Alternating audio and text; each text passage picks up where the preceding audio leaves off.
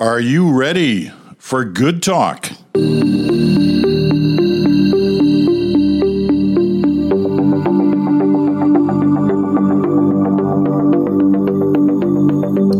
hello there, Peter Mansbridge here in Toronto. It's a Good Talk Friday. Chantal Hebert's in Montreal. Bruce Anderson is in Ottawa. Back-to-back majority governments, they don't come often. Back-to-back majority governments where the second is an increase on the first, they come even less often. But hey, that's what happened in Ontario last night. Doug Ford comes crashing home with a second majority government and a big one. And I know in many parts of the country they're saying, so what? Who cares? It's Ontario. Well, we're going to try and take from last night's voting results and try and figure out, what lessons can we take from what happened in Ontario? What lessons can politicians take from what happened in Ontario? Remember, this was a guy who a year ago, 2 years ago, looked like there was no way he could win re-election. Things had gone sour in Ontario, the handling of COVID, all that was not good. But somehow Doug Ford, and if you can imagine this, was doing backflips last night because he managed to turn everything around. So what are the lessons of the Doug Ford victory? Chantal, why don't you start us? I'm still trying to get my head around the Doug Ford doing backflips image. It's early in the day. I'm sure he will too. Will be trying to see how that would have worked out. Yeah. And I can't do a backflip for the record. I don't think number of things. A lot of people saw that election as the first test of the electorate's mood towards incumbent in a time when inflation is becoming a major issue. I don't buy that. I don't believe that the inflation issue has coalesced into a ballot box issue yet. That may happen, probably will happen. But at this point, the negative feelings that could come from it towards incumbent gets mixed up in the post-COVID relief for the many who feel that we live a better life than we did a year ago, but also the job numbers, which point to a fairly vibrant job market. So if there are incumbents elsewhere in the country looking at this thinking, gee, it's not hard to campaign in this troubled economic time, people are not willing at this point to take it out on us. They should think again. I note also that in Canada's largest province, this campaign did not revolve around Justin Trudeau and all the bad things that he's doing, which was basically part of the theme of the previous campaign in Ontario and subsequently of the resistance, that so-called movement of conservative premiers who put their names on the line to say, don't vote for Justin Trudeau. As opposed to François Legault in Quebec last fall, Mr. Ford did not need to go try to see if he could just lose votes by doing it and not be heard. And it looks to me like the people who voted for Justin Trudeau, most Ontarians didn't vote. The turnout is dismally low. And that suggests that a number of people who voted for Justin Trudeau stayed home rather than vote for the Liberals or voted for Doug Ford.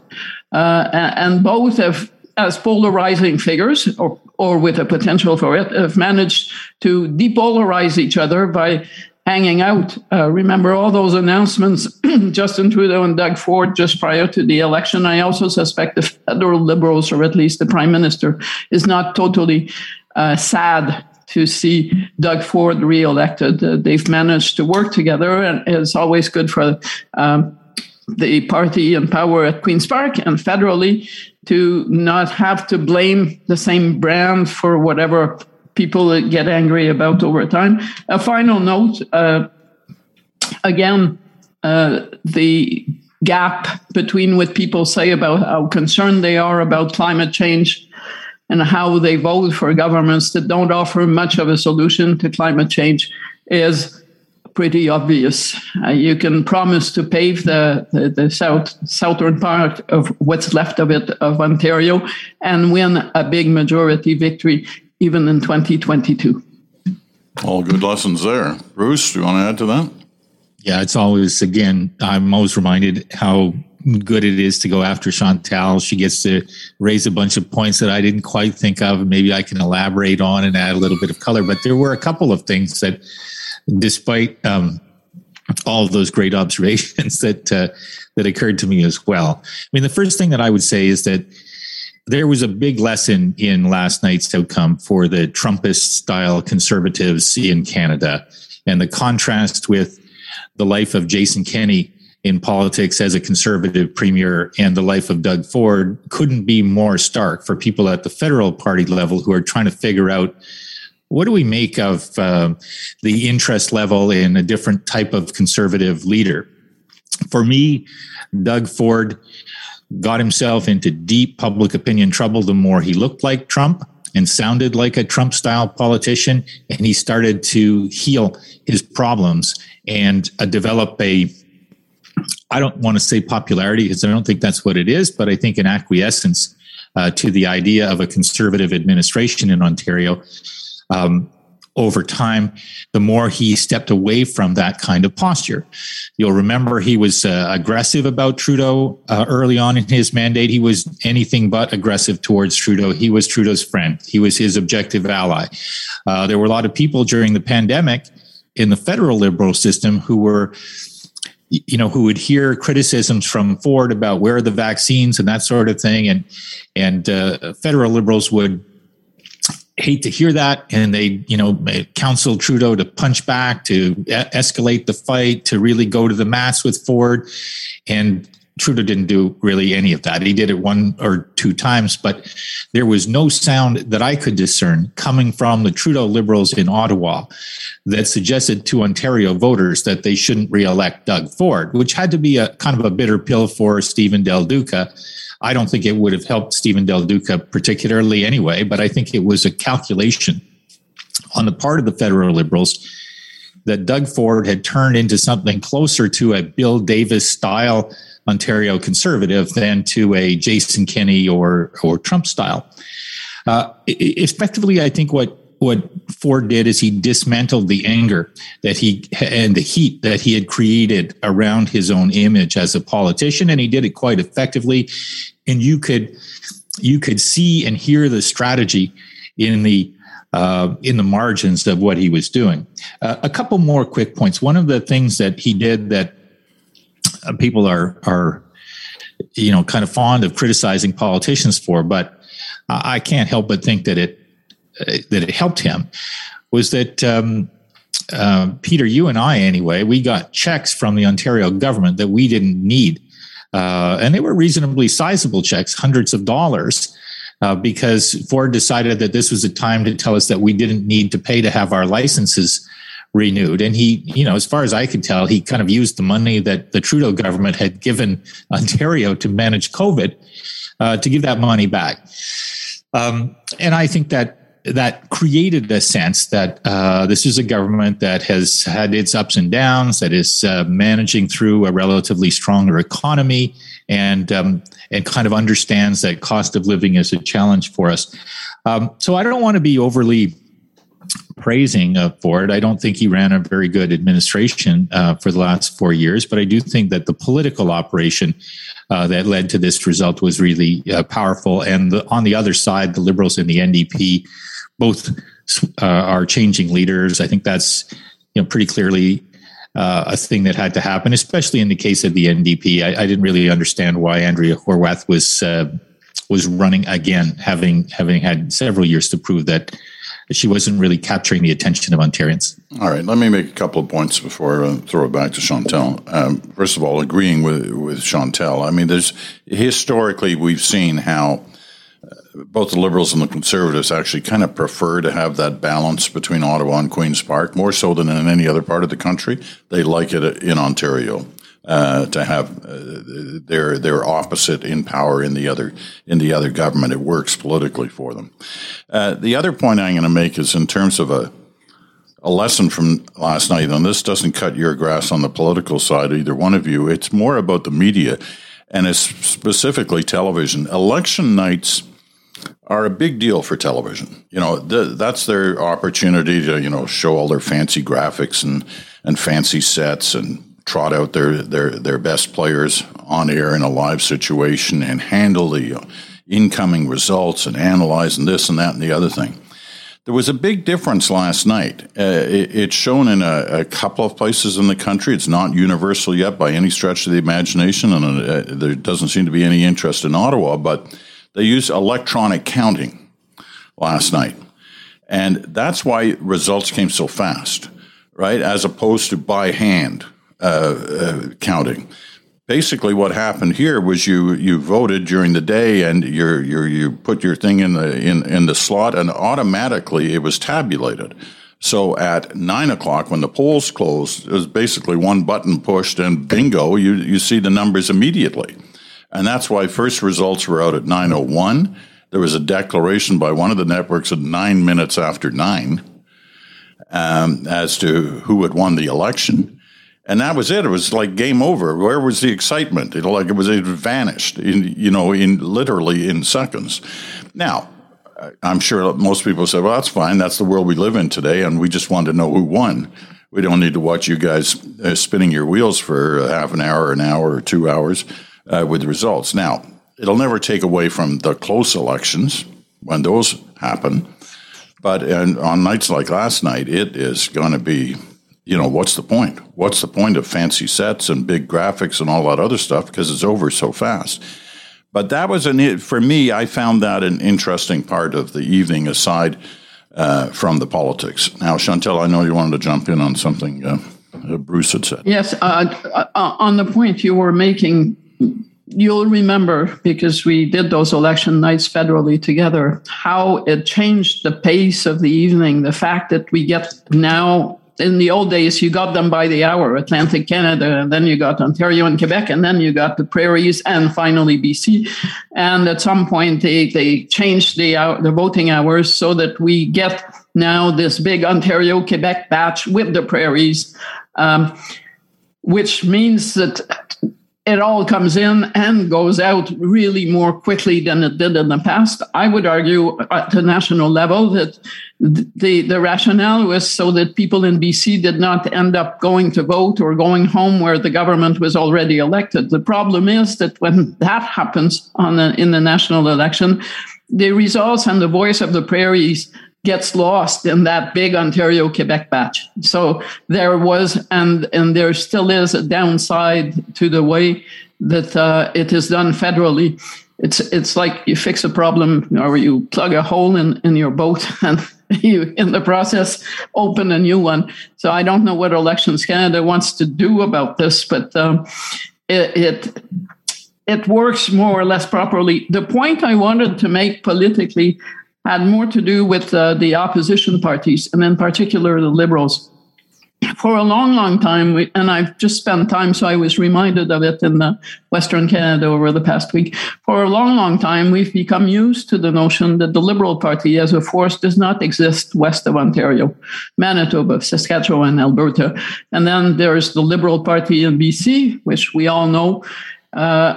Whenever we mention that there is someone that will write to say you don't understand the Liberal Party of BC. It's not the same as a Liberal Party in Ontario. And that is quite true. If you're a Conservative in BC, federally, you're probably voting provincially for the Liberals, because that is who they really are, not the Trudeau franchise of British Columbia. But now the Liberals are, from what you can see, in trouble in both of the Central Canada provinces. The results in Ontario last night, I understand that a quarter of the vote went to the Liberals, and they still ended up with a lot less seats than the NDP, but that is twice in a row that the Ontario Liberal Party, more often, except for the Ray years, the alternative to the Conservatives in government in Ontario, do not manage to even win official party status, cannot even get their leader re-elected. And at the same time, look at my province, where an election is coming up. and where the Liberal Party, the one that Jean Charest used to lead, is in huge trouble. Like it has never been in its history. It is not a contender for power at this point. It is, I don't know, some 20 points behind, closer to the other opposition parties in the popular vote in polls than anywhere close to the CAQ. And I'm thinking if the Liberal brand provincially is fading in Ontario, Quebec, so anything west of Atlantic Canada, that could be, in time, a problem for the federal Liberals, because they do count on sharing the base or sharing in Ontario. They're actually sharing resources. They are the one and the same party. They will need to think long and hard about this. People will talk about, how maybe the two parties should come together in Ontario. I think at this point, it's the Ontario Liberals that need to think about this more so even than the Ontario NDP. And given that they're both going to be changing leaders, one can only hope that comes into the mix, because this hating each other, which they spent a month showing the country, spending more time on attacking each other at times than attacking the incumbent that they plan to defeat, is clearly counterproductive. And it could restore what some in columns call an Ontario dynasty. That's how the Ontario Tories were in power for 40-some years unopposed, because the Liberal and the NDP would each take half of the opposition benches and then sit there, usually in front of a majority government, and have to wait another 4 years to do it again to themselves. Bruce? Yeah, a couple of more quick points. I remember, I think it was in 1980, and it was Pierre Trudeau's campaign that I think I first heard then the term low bridging, the idea of you take your leader to as few places, expose them to as few people as possible. If it's clear that your leader is a bit of a lightning rod and that things can go bad if they're exposed to too many people in too many conflict-oriented situations. And I think we saw a campaign that probably did more of that strategy better than any that I can recall with Doug Ford. There were not many debates. There were very few situations where he put himself at risk of being asked too many awkward questions by journalists. I think that journalists generally, or a number of them anyway, did a pretty good job of trying to remind people or let people know that was happening, which I think is important. But at the end of the day, it did kind of reinforce for those campaign managers who are inclined to see their situation the same way and use that strategy that it can work. I mean, it really did reduce the number of people who felt like they were angered by Ford and needed to go out and mark a ballot. And I think the last point is just to pick up on what Chantal was saying. I was talking to somebody, it's a friend of mine from Alberta the other day, and we were remarking on the fact that there are very progressive mayors in Calgary and in Edmonton. I'm looking at the Ottawa election coming up this fall. It's probably going to elect a very progressive mayor as well. And it tells us that progressive vote in our biggest urban centers wants progressive politicians, and they don't really necessarily want middle of the road progressive politicians. And some will say that the genius of Trudeau has been that he has co-opted a lot of the territory that the federal NDP would otherwise occupy. And some will say that the problem that they see with Trudeau is that he's too far left, and we'll probably come to that in our next item. But I do think there's something in what Chantal is saying, which is that a progressive voter in an urban place wants to hear real hard progressive ideas, not necessarily the softer version of them. And that's a big question for the Liberal Party in the longer term. Just a final point to build on what Bruce has said about municipal politics. Quebec has had its round of municipal elections last fall, and the new generation of mayors are the counterbalance to the Coalition Avenir Québec government in the National Assembly. They are the way that Bruce describes them, and they are becoming quite a strong counterpower on the progressive side, doing a better job, I'd say, than the Quebec Liberal Party that is the party that is supposed to be the middle of the road, progressive, responsible alternative, and is going nowhere with ideas that I think most people would be at a loss to list. Okay, Bruce hinted at it a moment ago in terms of what our next segment's going to be about. It's going to be about Justin Trudeau taking some incoming fire, not necessarily from inside the tent, but from just outside the tent. What impact's that going to have? We'll be back in a moment.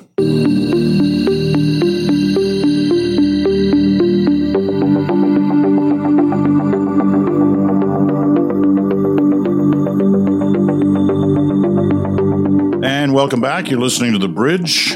This is Good Talk. It's Friday. Chantal's in Montreal. Bruce is in Ottawa. You're listening on Sirius XM, Channel 167, Canada Talks, or on your favorite podcast platform. If you can dial back, either in your own mind or through your history books, to the mid-1970s, the Liberals had this powerhouse majority government after the 74 election. Pierre Trudeau was Prime Minister, John Turner as Finance Minister, until Turner quit and disappeared on a Bay Street. He didn't say much on the way out, just that he wanted to, spend time with his family and that, the kind of things you often hear when you really know there's more to the story than that. But nevertheless, he left active politics. And while he was pushed by a lot of his friends to say, you've got to come out and attack Trudeau, pave your way for the leadership in the future, you don't agree with some of his economic policies, and you should make that clear. But for the most part, John Turner remained quiet until 1984, when he decided to run for the Liberal leadership. He won, he became Prime Minister for a couple of months, and that was that. Well, I was thinking of that today because we've watched this week Bill Morneau, the former finance minister for Justin Trudeau, who didn't really decide to leave on his own, just kind of edged out of the Trudeau cabinet and then got right out of politics. But he made a speech this week where he was going after the Trudeau government. And while he wasn't naming names, he was clearly targeting Chrystia Freeland as well, his successor in the finance portfolio, and saying that the government was too concerned about progressive politics and wasn't concerned enough about productivity and having a relationship with the business sector in the country. So he's not holding fire. He's leveling his guns, so to speak, at his former colleagues and his former boss. Does this have an impact? That's the question. Bruce, why don't you start us this time? Well, I think it's definitely going to have an impact on the relationship between Bill Morneau and the people that he served in caucus and cabinet with, including the Prime Minister. And I think that's already clear in the way that the Prime Minister felt like he wanted to respond to Mr. Morneau's comments. I don't think it'll have a bigger impact than that. It depends, I suppose, on whether or not this is the first of a campaign that Mr. Morneau is intending to run, and maybe what he's doing is setting himself up for a run at the leadership if it becomes available at some point, although I don't really think so. I think it felt more like he wanted to reestablish his relationship or the nature of how he's viewed in the business community in Canada by making clear that some of the things that he was involved in as finance minister, he didn't particularly enjoy being involved in. Pardon me. On the question of what he talked about, I mean, he said certainly to what the CD Howe group would have loved to hear. He said a thing that a lot of people have said, which is that Canada's productivity is lagging, and government should do more about that. I've heard so many politicians say that with so much enthusiasm over so many years, only to watch that the public opinion kind of goes, well, we don't really know what that even means, let alone what we should do about it. And So I don't know that it'll have an impact on public opinion. I think for him to say productivity is a problem and imply that Trudeau's the solution is a bit disingenuous. I think he was there long enough and had an opportunity to, especially with that first majority, to establish some change, and so he has to kind of own up to his share of the responsibility if some indeed does accrue to the Trudeau government on this.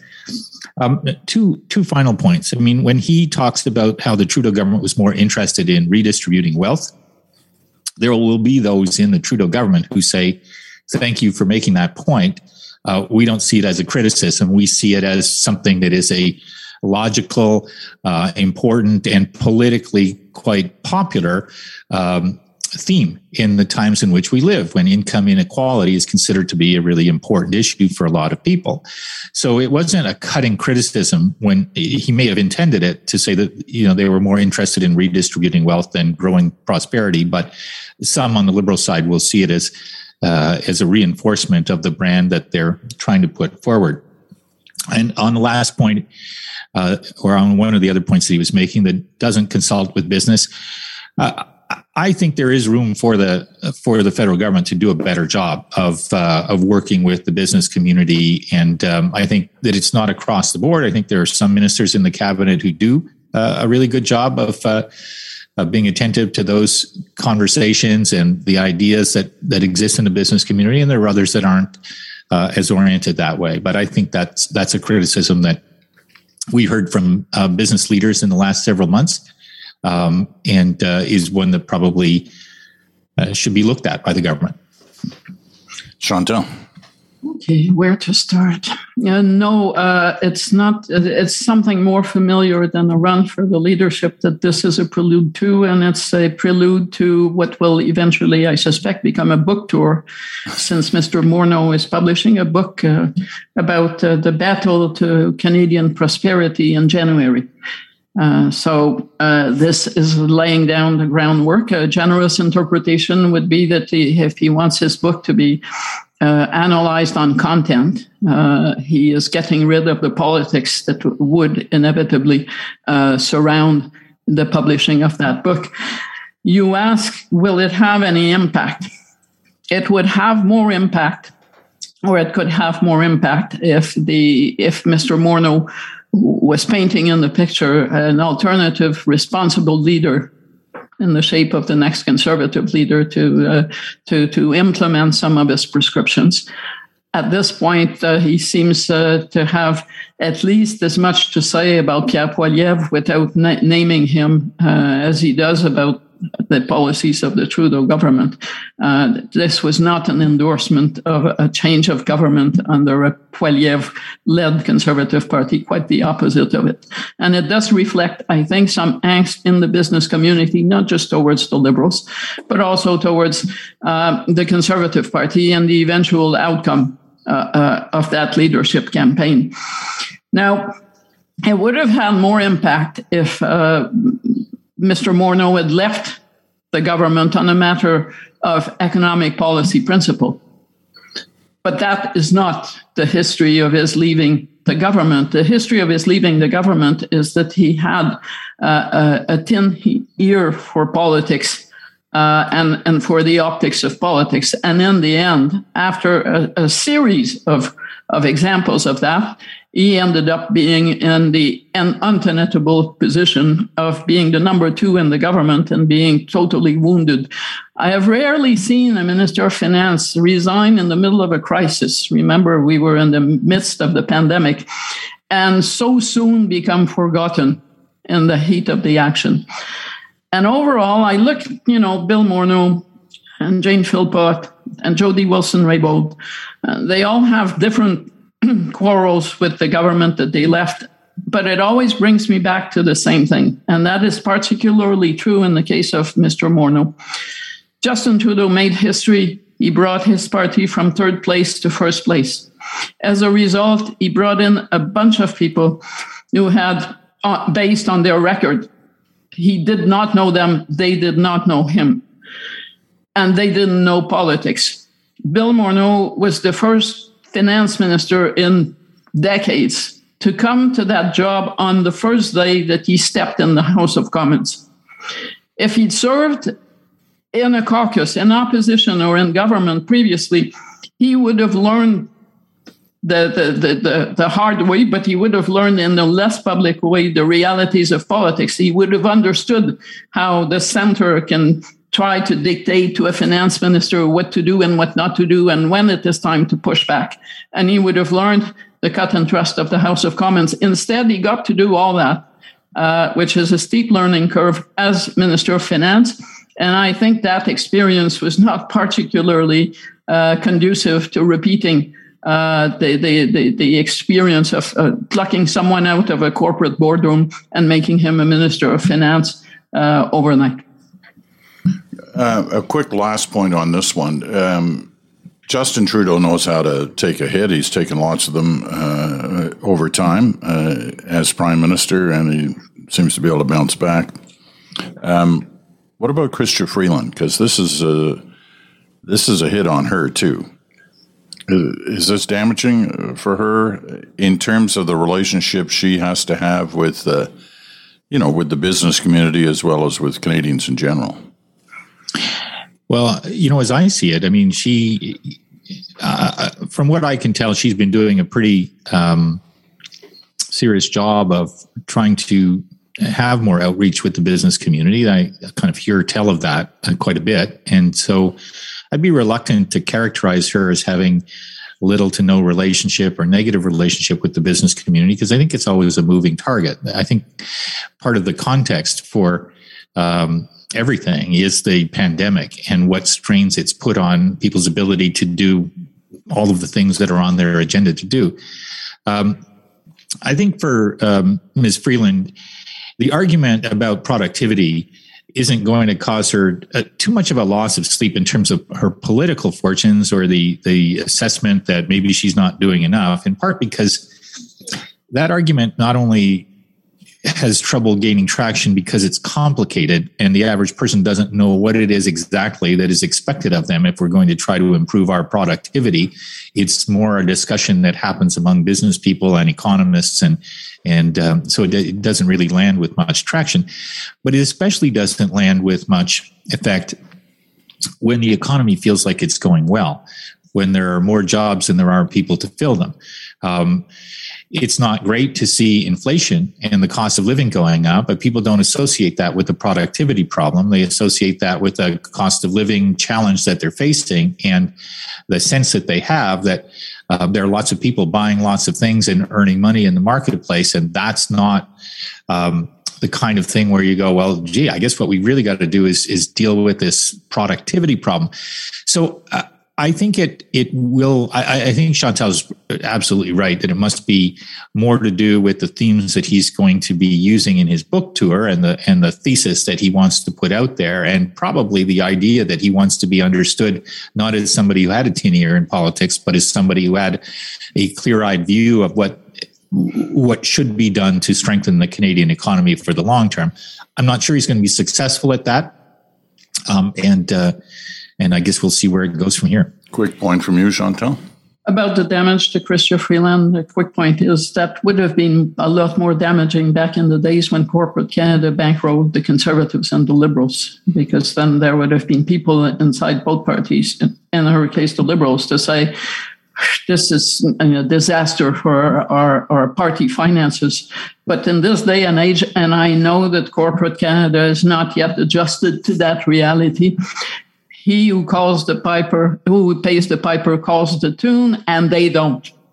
And that goes a long way to explain the populism streak of the Conservative Party as it is, whether you think it's good or bad, but also Justin Trudeau's approach to economic policy versus, for instance, Jean Chrétien or Paul Martin. Yeah, there is absolutely no doubt that Pierre Poilievre would not be talking about cryptocurrency the way he is if the old financing system was still in place. Well, funny you mentioned Pierre Poilievre. There you go. I'm Mr. Segway this morning. Mr. Right? Segway. I hope you both have your productivity still going here for the next segment. We'll take a break. Be right back.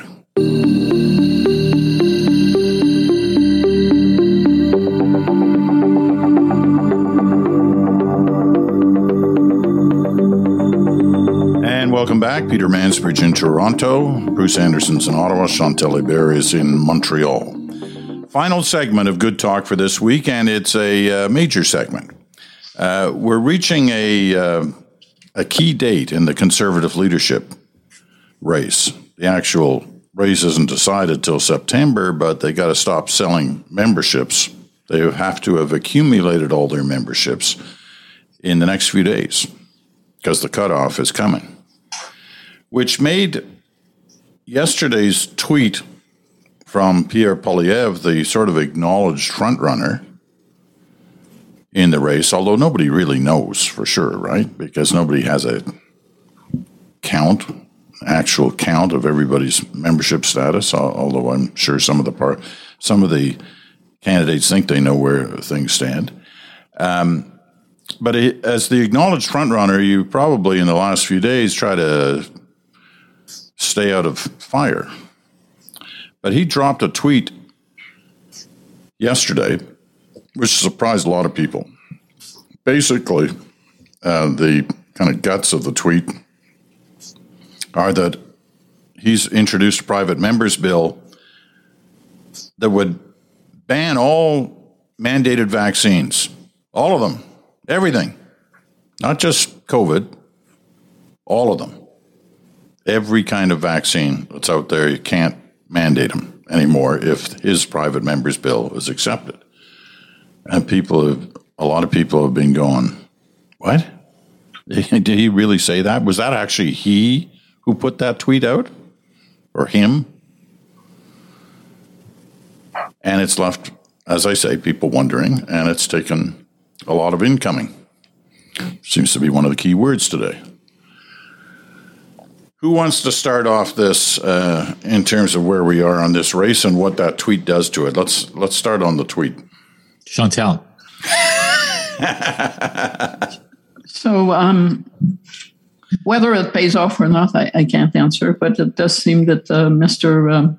Poilievre was trying both to mislead his own supporters, those who are of the anti-vax persuasion, and throw a bill that is frankly of very little use and that will not come up for debate anytime soon, or maybe in our lifetimes, because private member bills don't come up just because you present them. And I'm saying that because you are right, this tweet basically said this bill will ban vaccine mandates. But what it really says is that it applies to COVID vaccine mandates in the civil service. So the tweet misrepresented. It's rare, in this campaign, we've seen a lot of Poilievre camp tweets that misrepresent what their opponents are saying.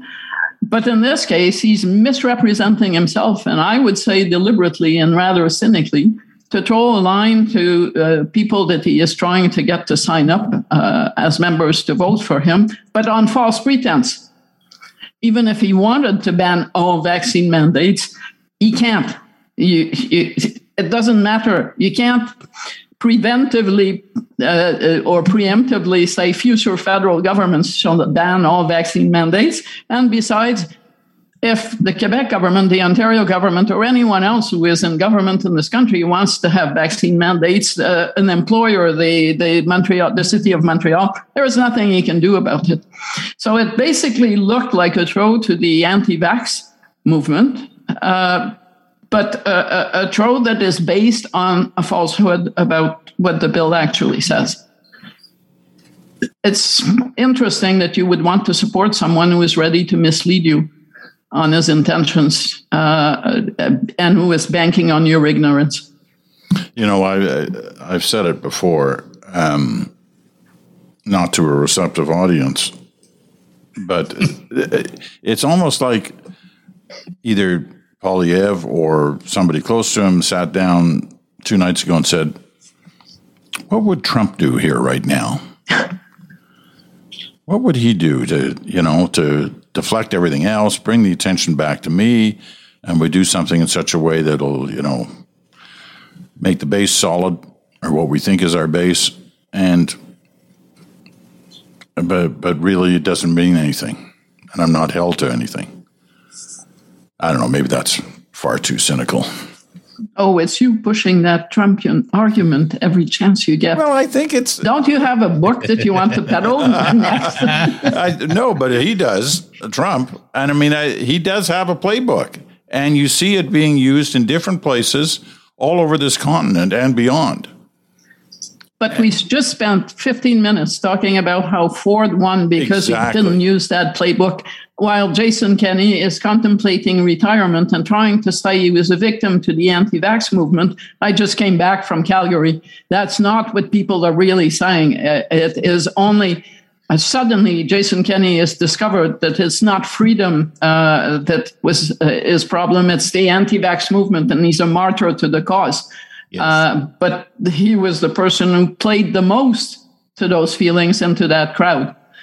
And that tells me that there is a significant section of the Conservative Party and an even larger one in the electorate that looks at those strategies and does not feel like the people who voted for Donald Trump feel the opposite, because they do not really want to have a Canadian version of Donald Trump. It's not one of those things we envy from the U.S. So if that's their thinking, have at it, but it's at cost to the re-election chances and the recruitment possibilities of the Conservative Party. I don't disagree with you. Just you shush for a minute. I don't disagree with Chantal at all on this point.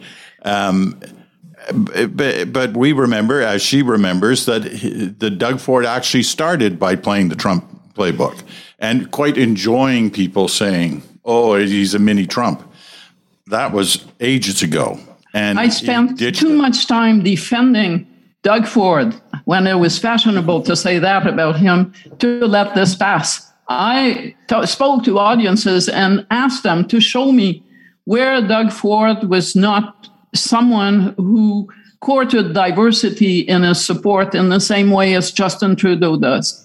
Donald Trump was not just someone who would say any stupid thing that came to his head and believe people, enough of them would be stupid enough to follow him. He was also someone who was campaigning on an anti-immigration, the others are bad for us platform. There is nothing and anything that Doug Ford did from the moment he became leader to today that goes anywhere near that kind of rhetoric, and he wouldn't be premier this morning if he had. I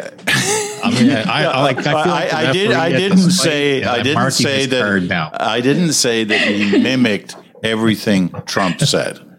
Yeah, but they all say stupid things. Yeah, even Justin Trudeau does every single day. But he enjoyed, in his initial time in office, being constantly compared by the Canadian media, by the American media. They did whole takeouts on this. Here's the mini Trump. Here's the Canadian Trump. Blah blah blah. Anyway, whether he accepted or didn't accept it, he managed to ditch that image over these last couple of years very effectively. And on the diversity stuff, absolutely, you're right. And he spent a lot of time talking about it last night in his acceptance speech. But he and his family have kind of have played. Card's not the right word, but they've used that for their success over time in both municipal politics and now in provincial politics, and are always surrounded in key positions with a sense of what the country actually looks like these days. All right, just one final point before Bruce gets in, because Bruce is going to come in and totally 100% support you. If I were to call Pierre Poilievre or compare him to anyone, I would call him a mini Maxime Bernier and not a mini Trump. He'd probably prefer Trump. I'm sure. Go ahead, Bruce. Well, I love this bout, and I expect it to continue in the future, and I'll enjoy it always. I remember a couple of weeks ago, we had a conversation about Poilievre, and I tweeted something afterwards, kind of promoting our podcast. And I said, in which I say the Conservative Party had its best week in a long time. And Chantal, of course, then covered my tweet, reaching out to her giant Chantal army on social media and said, which I don't completely agree with. Fair enough. But I like this better. The theory for me is that nothing is more important for the Conservative Party than to have oxygen and daylight into this fight that they're having right now. They need to decide whether they really want this guy, Pierre Poilievre, to be their leader. And if they do, God bless them. I think they'll regret it forever. And if they don't, now's the time that they need to really study this. And the risk in politics so often these days is that people tune out. They don't pay attention. They don't see the risk coming, or they see it coming and they go, oh, somebody else is going to solve this and prevent this bad thing from happening. And then the next thing you know, they wake up and there's Brexit or there's Trump. And in that sense, I do think Poilievre follows that line. I also want to completely endorse Chantal's point about Mini Max Bernier. 89% of People's Party voters do not believe government accounts of events. They don't believe the media. They don't. And so when Poilievre says things that sound like nobody in regular society would ever say anything like this, they go, aha, he's talking my language. He understands the world the way I understand, which is that you can't trust the gatekeepers. You can't trust the elites. You have to believe in things that are so outlandish that it's a kind of a sign of this is the group that I should huddle with, because I revel in these outlandish theories. Now, so it's outlandish as a policy idea to say there should never be any vaccine mandates in the future. It's absolutely nuts from a public policy standpoint. So for Pierre Poilievre to stand behind that idea, and he didn't just tweet it out, he had a bill developed, and Chantal's right to say it's not all in the bill, what he put in the tweet, but he had signaled that he was going to do this a little while ago. And so he was following through on the last day that people could see a tweet from him about this or watch a YouTube video about this and hit a button and buy a membership to support him. And he was definitely pitching that crowd that otherwise is a Max Bernier People's Party crowd. And I don't think there was any doubt about that. However, for him to do that is equipping his opponents with some of the best ammunition I've ever seen to go after him between now and September when these votes happen. And I think Jean Charest has started to up his game quite significantly. He doesn't spend any time on anything other than criticizing Pierre Poilievre and talking about some of his policy ideas, which sound to many people, I think, like more rational public policy, mainstream conservative ideas with a touch of innovation and that sort of thing and creativity. So I think it's shaping up to be the fight that the conservatives need to have. And frankly, I think that Poilievre gave Charest a huge gift yesterday. I think he gave the Liberals a huge gift if he ends up being the leader of that party.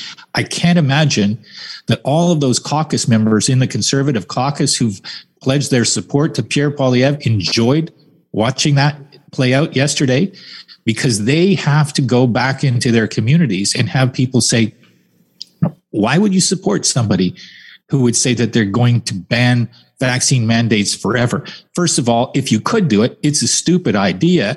Secondly, you can't do it. It's like saying, I'm going to ban pizza with pineapple. You can't do it. It doesn't matter what you think today that people shouldn't do in the future. They're going to decide whether they want that friggin' pineapple on the pizza at some point, and they're going to choose their own course down the road. Finally. So it's outrageous what he did. And it's taking people for fools. Finally, and the question is he deliberately taking people for fools? And I think the answer has to be yes. Finally, an issue that I can understand. I'm glad we brought the debate around to pizza with pineapple, because I love that. It's really good. Why am I not surprised? I've only got a couple of minutes left. Do you have an assessment of where things are on this kind of membership count? But first of all, in terms of if you buy a membership in support of Pierre Poilievre, does that mean you have to, on the first ballot, vote for Pierre Poilievre? You buy a membership, you buy a membership. You don't buy it on behalf of anyone, and no one can pay for it except you with a credit card that's got your own name on it. You are free to do with it whatever you want. So the race is still very much on then, even after they stop. The race is still very much on. You will hear numbers like 500,000 members, 500,000. That would be a record, almost double the last membership roll a couple of years ago, and certainly that would make it the biggest pool of voters within a party ever. That says nothing about the Liberals, since they have not had a Liberal leadership campaign for quite a while, and those numbers could be matched if they had one. But there are things people need to keep in mind about those numbers. You can have 100,000 members in Alberta and 8,000 members in Quebec. And if you were to choose and someone told you, which do you want, the 100,000 in Alberta or Saskatchewan or the 8,000 in Quebec, you would pick the 8,000 in Quebec. Because as long as there are 100 members in every one of Quebec's 78 ridings, so that works out to about 8,000, you get full points or points for every one of those ridings. If you have 100,000 or 150,000 members in Saskatchewan, you still only get 100 points per riding, and there are 14 ridings. So it's really hard looking at those numbers to know whether they translate into an easy win, a strong first ballot showing for Poilievre that will be irreversible or not, because it's not just the magnitude of the bomb in this case, it's the location of it that matters. And we don't know that. So before being amazed by numbers and any campaign that says we sold 200,000 of those, keep that in mind. Also keep in mind that the last time, a couple of years ago, out of 270-something thousand members, 100,000 did not vote. Okay. You got 20 seconds if you want it, Bruce, but only 20 seconds. I just want to say I agreed with so much of what both of you said today that I'm really looking forward to the weekend now because I'm better informed.